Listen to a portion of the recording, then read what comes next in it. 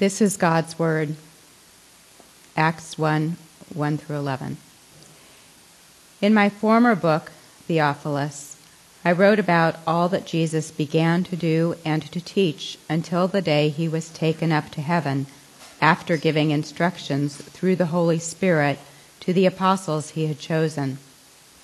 After his suffering, he presented himself to them and gave many convincing proofs that he was alive. He appeared to them over a period of 40 days and spoke about the kingdom of God.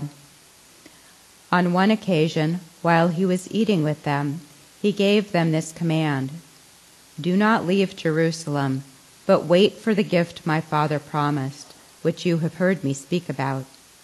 For John baptized with water, but in a few days you will be baptized with the Holy Spirit." So when they met together, they asked him, "Lord, are you at this time going to restore the kingdom to Israel?" He said to them, "It is not for you to know the times or dates the Father has set by his own authority, but you will receive power when the Holy Spirit comes on you, and you will be my witnesses in Jerusalem and in all Judea and Samaria and to the ends of the earth." After he said this, he was taken up before their very eyes, and a cloud hid him from their sight. They were looking intently up into the sky as he was going, when suddenly 2 men dressed in white stood beside them. "Men of Galilee," they said, "why do you stand here looking into the sky? This same Jesus, who has been taken from you into heaven, will come back in the same way you have seen him go into heaven." Acts 3, 11 through 15. While the man held on to Peter and John, all the people were astonished and came running to them in the place called Solomon's Colonnade. When Peter saw this, he said to them, "People of Israel, why does this surprise you?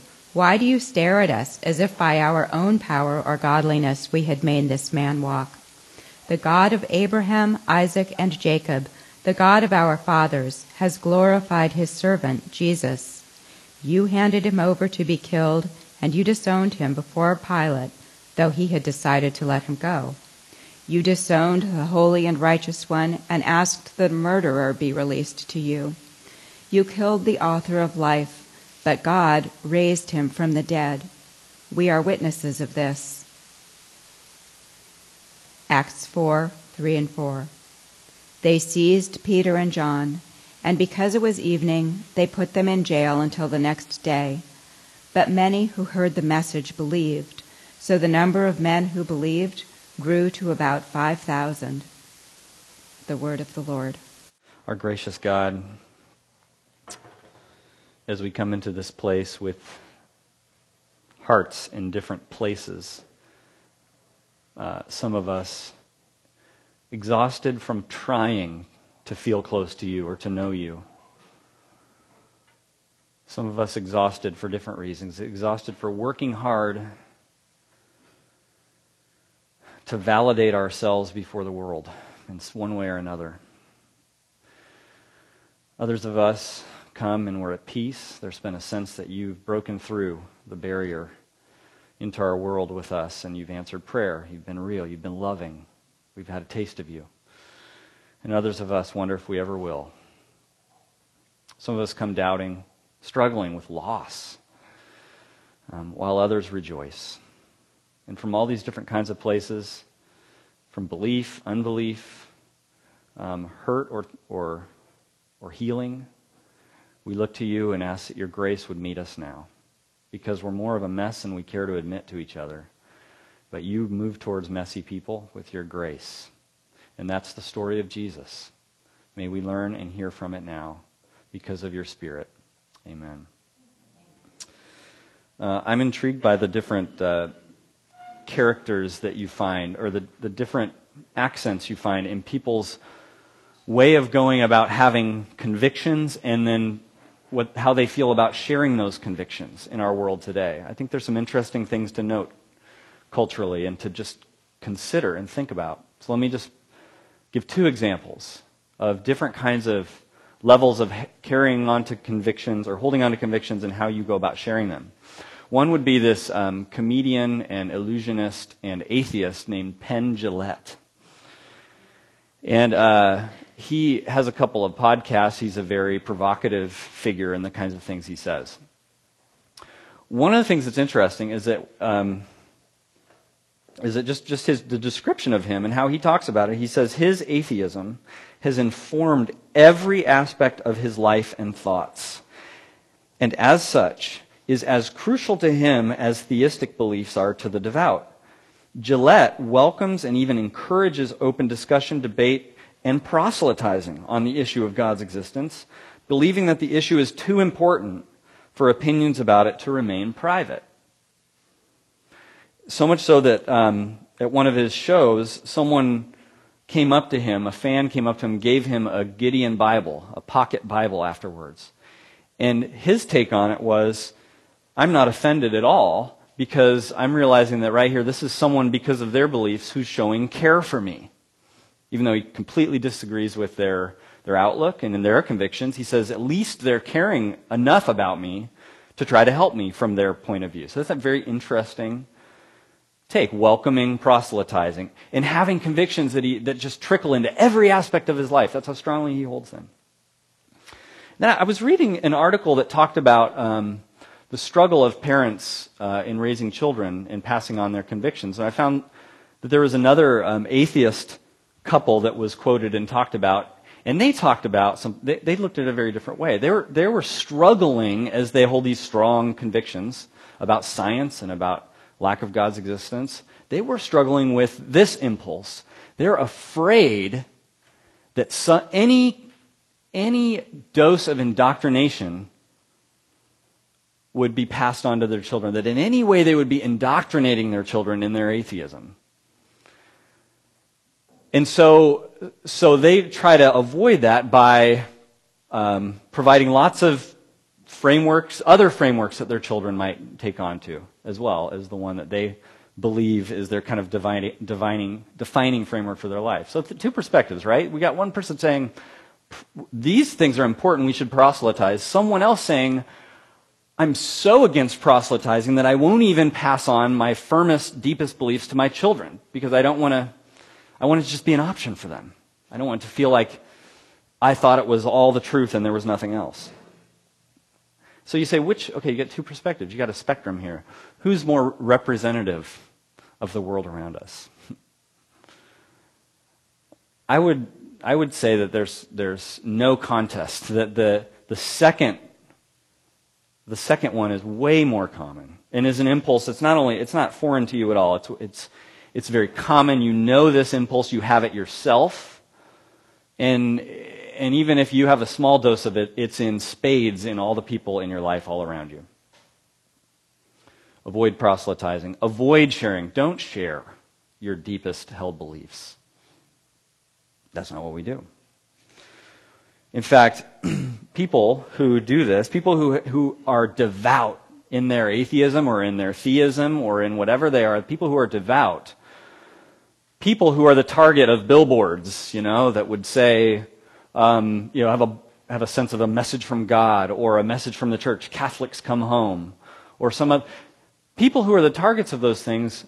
If you're, and maybe you as well, maybe you consider yourself a devout person one way or another. If you are in one of those kinds of people, you are in a group in a sense, and I think it's a dying group. It's a shrinking group of those who say, like Penn Jillette, I have devout convictions about reality, about myself, and I'm going to let those filter into every aspect of my life. And I'm going to say, if these are important enough to filter into every aspect of my life, I'm going to share those and try to help others see the light as well. Part of a shrinking group. You know this already. Your neighbors, your coworkers, your family and friends, they're going to find, if you have big, devout belief convictions, they're going to find you, in a sense, unintriguing, uninteresting. It just kind of passes right over. And the data supports it. The research supports it. That, those surveys you fill out, and maybe one of the first questions is, mark a box. I am Catholic, Protestant, evangelical, Buddhist, Hindu, Islam, agnostic, atheist. What is the biggest group that's increasing year by year right now? I don't know what anybody said. I can hardly hear, but what's that? Evangelicals. And you'd think it's one of those I listed, but it's not. It's the none category. None. Nothing. As if I'm not even playing that game. I'm not even putting in the time to think about those things. And shape a life around some sort of big convictional belief about reality. Since I was in high school, I'll let you do the math. Since I was in high school, this group has doubled in terms of how often the rate that people are checking that box of none. And I think it's just going to keep going. I have a friend who's just out of seminary, and he moved to the Bay Area, and he has this vision and this plan to do kind of what Lisa and I did here, is just try to start a church.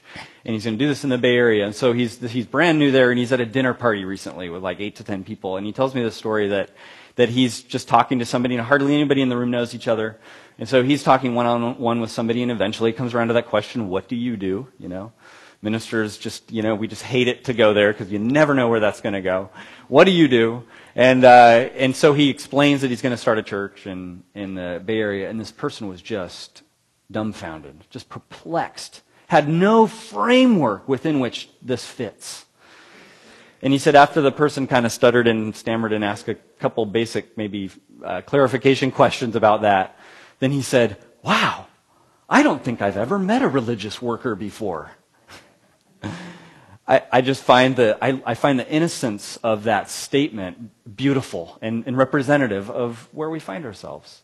And I told him, I think you've got your title on your business card, religious worker. Never heard that one before. Never heard that before. I don't think I've ever met a religious worker before.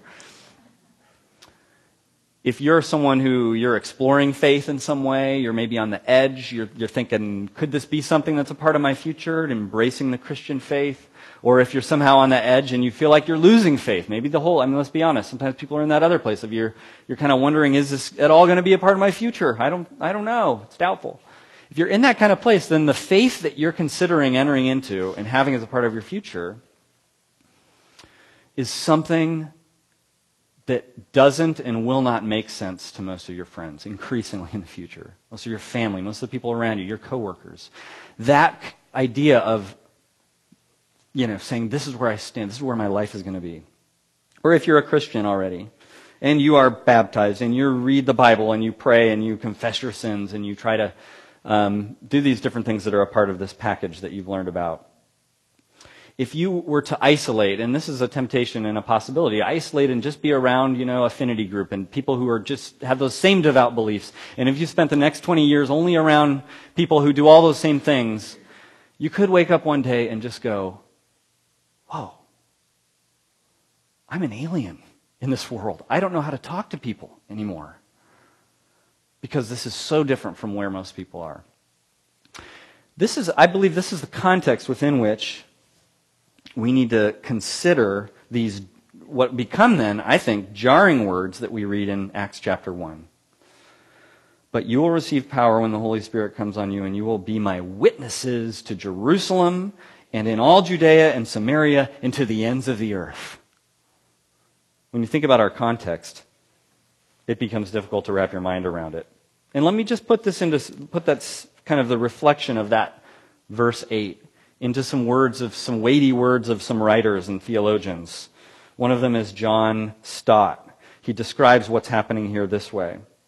The whole interim period between Pentecost, that's in Acts 2, and Parousia, that's when Jesus comes again, is to be filled with the worldwide mission of the church in the power of the Spirit. Christ's followers are both to announce what he had achieved at his first coming and to summon people to repent and believe in preparation for his second coming. Wow. Let me read a quote that's in your worship guide by Scott McKnight. Instead of simply summoning folks to church once or twice a week, the God of the New Testament sends the previously gathered church into the world to witness to God's saving presence, with the summons to invite others into the saving presence. That's a lot of That's a lot of witnessing and summoning and announcing. Can you even picture that, right? In this world that I think we increasingly live in with your friends. Can you wrap your mind around the pathway to bridge the gap between the utter disinterest and perhaps a devout conviction that you might end up having? In a world where our culture is allergic to proselytizing and parents are afraid to pass on their beliefs to their kids. In a world where, as one writer put it that I read this week, unprecedented numbers of people are constructing their own private and highly individualized faiths. This passage is coming to you and saying, public and communal. I mean, it's pretty clear, right? It's very public, and it's a community going out with this call to spread this message. Can you reconcile this? Can you figure out, can you wrap your mind around it? I think this is the difficulty of making this transition. This is our dilemma today as we transition from a month of saying, how do you receive grace, into what I think is a much more difficult month to ponder together. How do you share grace? It's all good to stop and think about what barriers do I have between the amazing love God has brought into my life. How does God break through those barriers? How do I need to open up? Now it's all about how do I move out with that grace? How do I picture that? How do I imagine that? And I give you this sort of extended introduction in a sense today because I feel like it's weighty. I feel like it's the introduction for the month, for the difficulty of what this month is. And as we go through this, answering this question, how do you share grace? We're going to look only in the book of Acts as the time when kind of it first happened, this grace first exploded and expanded into the world. And I'm one of those maybe crazy people who says, we today are still in the mode of the book of Acts. We are still in the period, if there is such a thing as kind of these eras of how God has revealed himself and what he's doing. We're in the same era. The era of, okay, Jesus came, died, and rose.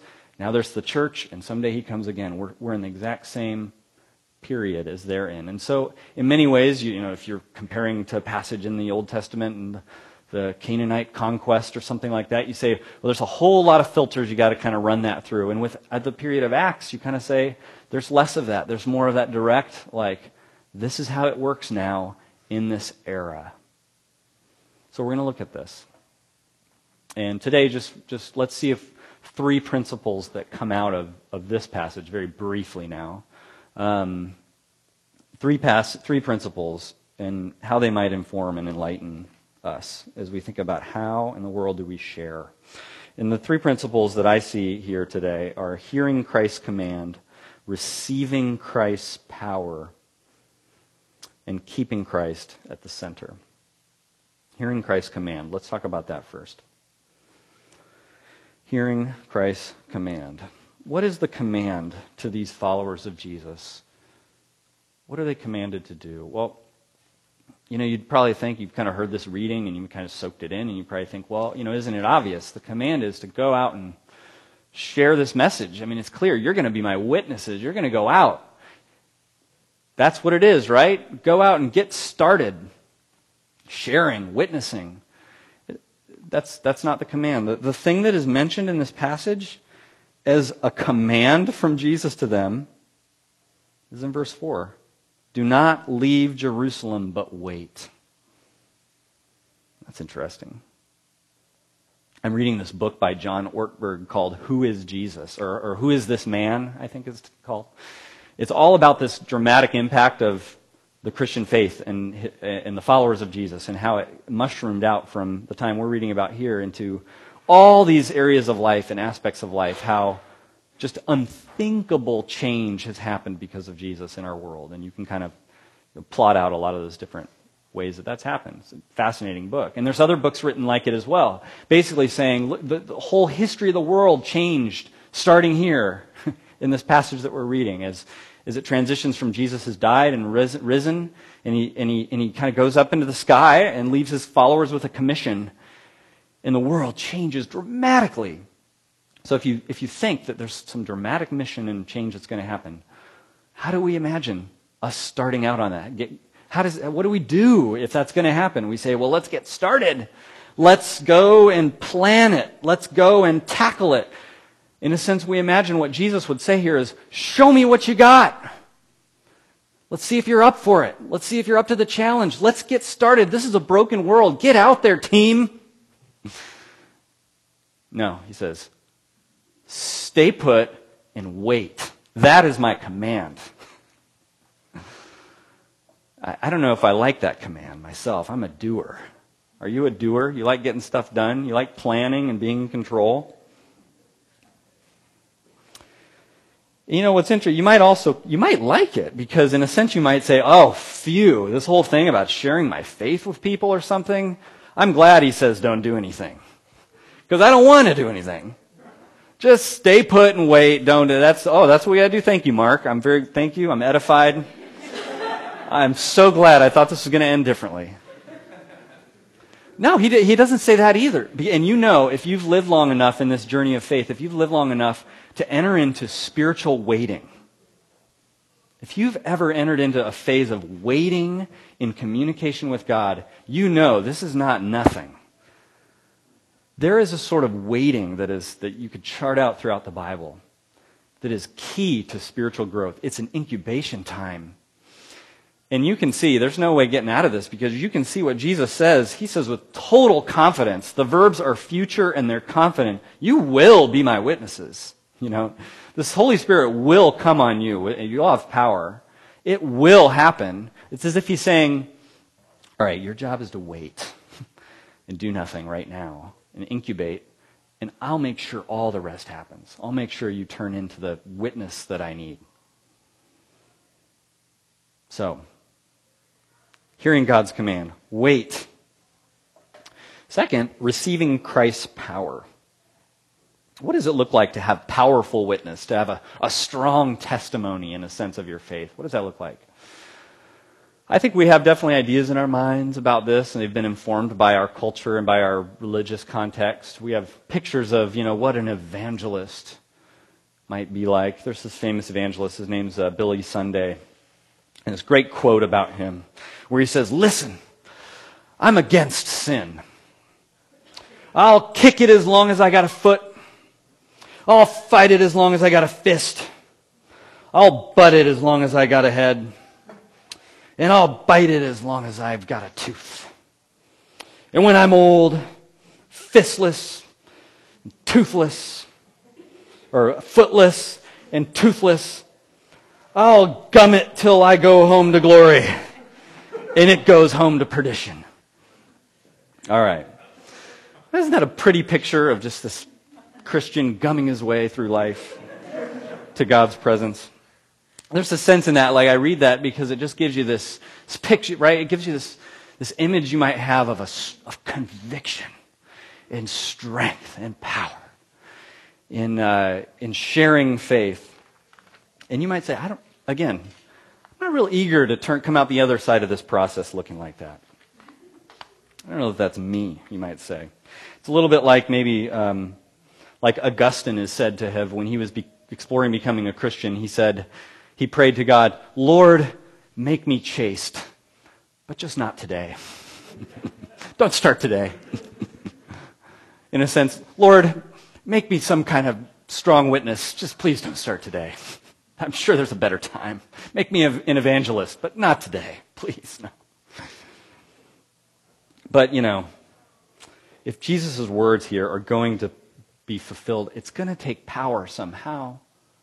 It takes power to do what this passage is talking about. And the other quote in your worship guide by David Bosch, who's a great thinker and missiologist, someone who studies and writes about kind of what this is, this whole mission thing. And he says, evangelism is that dimension and activity of the church's mission which, by word and deed, and in the light of particular conditions and a particular context, offers every person and community everywhere a valid opportunity to be directly challenged to a radical reorientation of their lives. There's nothing short of a radical reorientation when you talk about what the grace of God does in your life. I mean, that's going to take some power. But can anybody here say that you're pretty certain that you can wrap your mind around that power, that you possess that kind of strength to facilitate radical reorientation in people's lives? I'll be the first to say I don't have a clue. I don't have even an ounce of that power to be able to somehow confidently do that. Radical reorientation of someone's life. You maybe know that that's happened in your life, some of you. Did someone else have that power? Most likely you'll end up saying, somehow mysteriously God did that through a long process of many small links in the chain, many micro decisions to give over another area of my life, another dark corner of myself to the light of God. So what does power look like? Is it you turning the crank and gumming your way to paradise?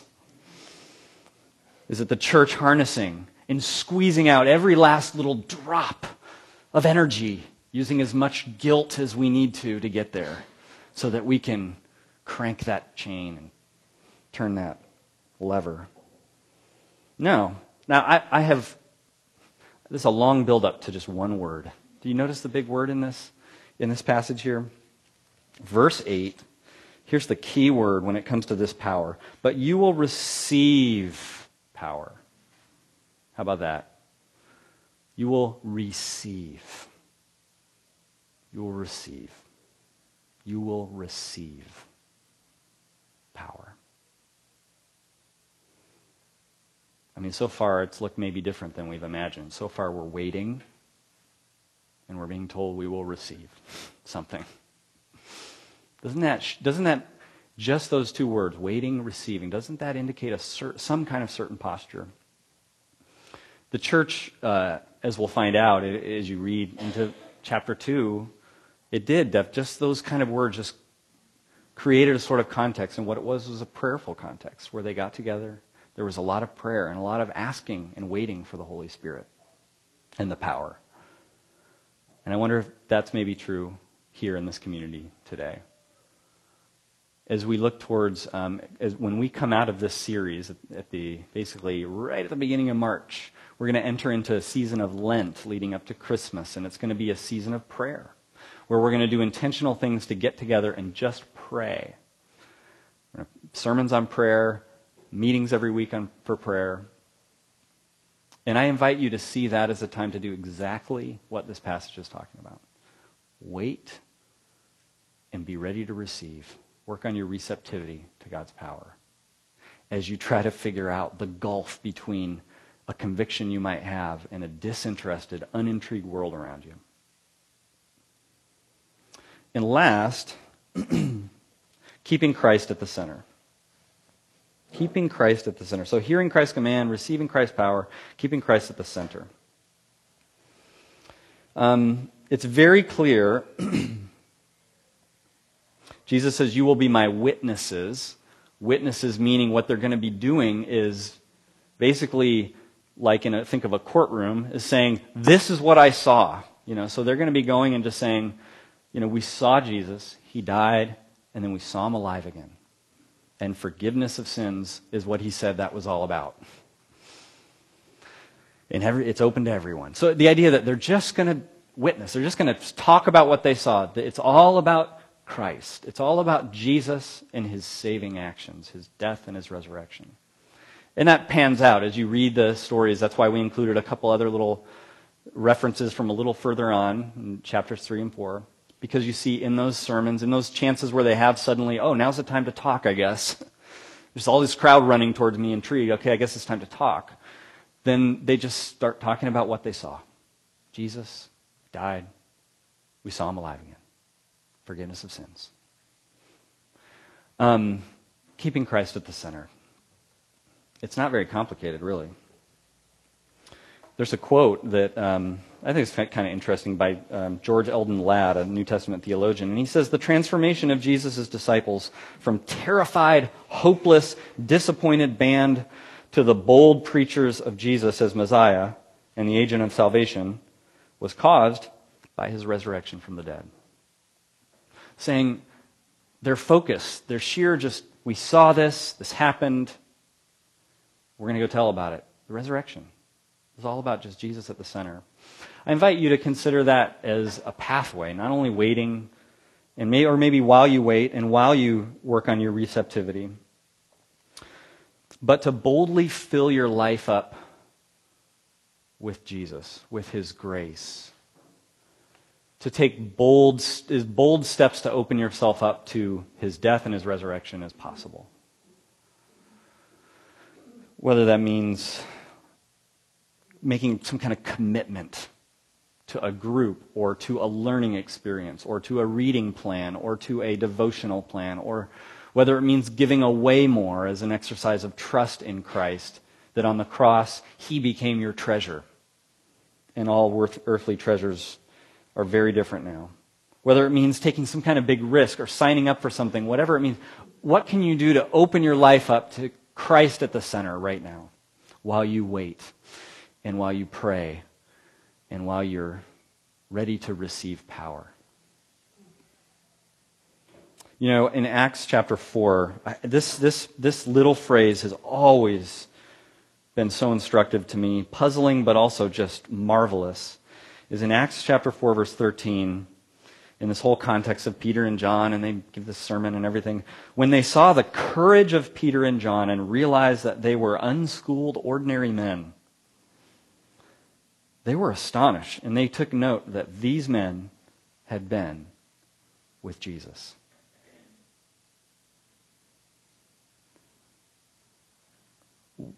What has to happen, in a sense, today in your life that it might be possible 6 months from now for someone to look at you and reflect and take note that it seems like you've been with Jesus?